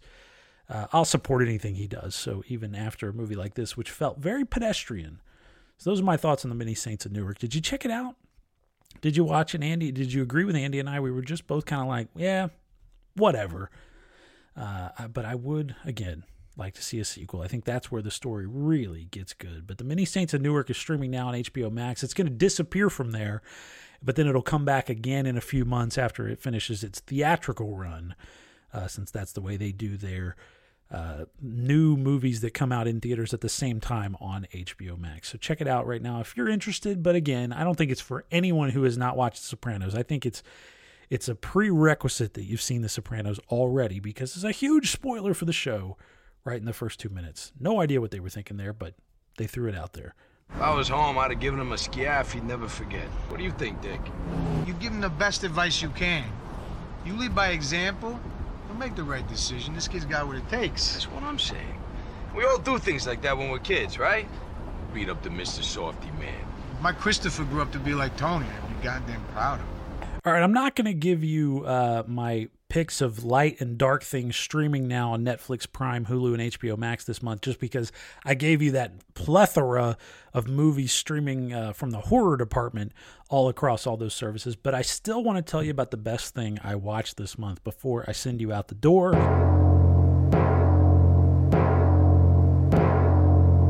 And this month it was one of my very favorite movies. It's got to be in my top 5. 1995's Heat. I rewatched it again. I pretty much watch it every year like ritual, and it just never lets me down. If for whatever reason you've never seen it, it's not streaming anywhere right now except for the services you have to pay for, but you can find it on Blu-ray for like $5, which is crazy. The definitive cut, there's several different versions out there, but check out the Michael Mann definitive version. And this is just, to me, the crime epic of, modern American filmmaking history. I just think, it's 3 hours well spent. It's De Niro and Pacino at the top of their game. The whole cast is crazy. I mean, if you read off the cast, when you're watching the credits, you're like, oh my God, he's in this, she's in this. It's like one after another, just knocking you back. And, if you love movies like The Dark Knight, which ripped Heat off wholesale, you're going to sit there and watch this and you're going to be like, oh my God, The Dark Knight is like a remake of Heat. Because it really is. It's like Heat with Batman and with the Joker. So it's one of the reasons The Dark Knight is so cool. So just check it out. If you like heist movies at all, if you like crime movies at all, and you never sat through Heat, I don't know why you haven't. But give it a watch. It's just so much about the duality, and you got these two characters with Pacino playing the cop who's obsessed with bringing down De Niro, who's this, kind of lifelong, very careful, very methodical, heist man, and it just leads to one of the great showdowns of the ages between the two of them. So it's fantastic filmmaking. It's almost mythical at this point, but I love the movie Heat. Endlessly quotable as well. Can't beat it. And it's a gorgeous looking film also. That is the best thing I watched this month. And honestly, it might be the best thing I watched this year, because it's pretty much the best thing I watch every year. You got something else on the side? Nothing regular. So you got something else on the side? No. You sure? Yeah, I'm sure. I don't know what you're doing. Remember Jimmy McElwain on the yard used to say, you want to be making moves on the street, have no attachments, allow nothing to be in your life that you cannot walk out on in 30 seconds flat if you spot the heat around the corner. Remember that? For me, the sun rises and sets with her, man. Yeah? Yeah. Okay. All right, that's going to do it for another edition of the Stream Police podcast. Always love you coming around and spending some time with us here on the show, my friend. I want to thank my good friend Andy Sedlak for his contributions once again this month. Always good to hear from you. And you can find us on Instagram. I am at Mr. Clint Davis. Andy is at Andy Sedlak. And you can email me at theclintdavis@gmail.com. You can email Andy at sedlakjournal@gmail.com. SEDLAK journal@gmail.com. Until next time, my friend, talk to you then and stream on.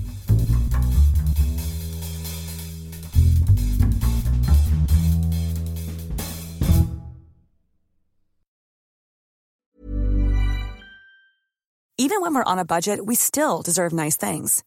Quince is a place to scoop up stunning high-end goods for 50 to 80% less than similar brands.